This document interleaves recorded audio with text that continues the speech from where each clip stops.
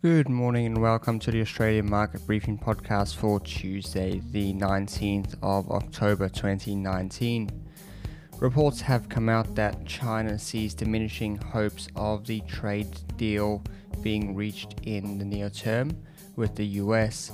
According to CNBC, this seems to be due to Donald Trump's reluctance to roll back tariffs. US shares were little changed overnight. Locally, we will be looking at Martin Place today. The Australian Securitisation Forum is taking place and Assistant Governor Chris Kent will be speaking there.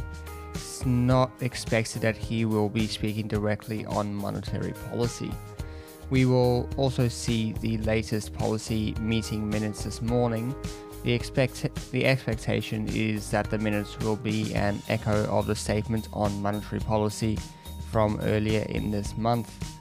Lau will be speaking on the 26th about unconventional monetary policy, so the expectation is they will save their comments about that until his speech.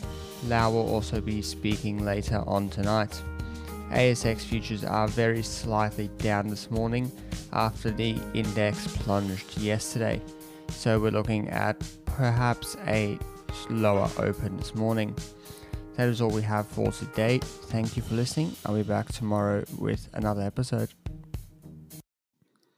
Hey guys, thank you for listening to that episode of Australian Market Briefing. Just thought I'd let you know about the other podcast I do, which is called Business as Usual.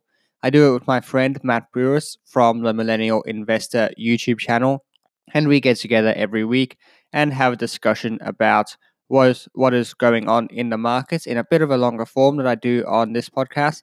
And we also have some discussions about how we like to act on the information and news that happens.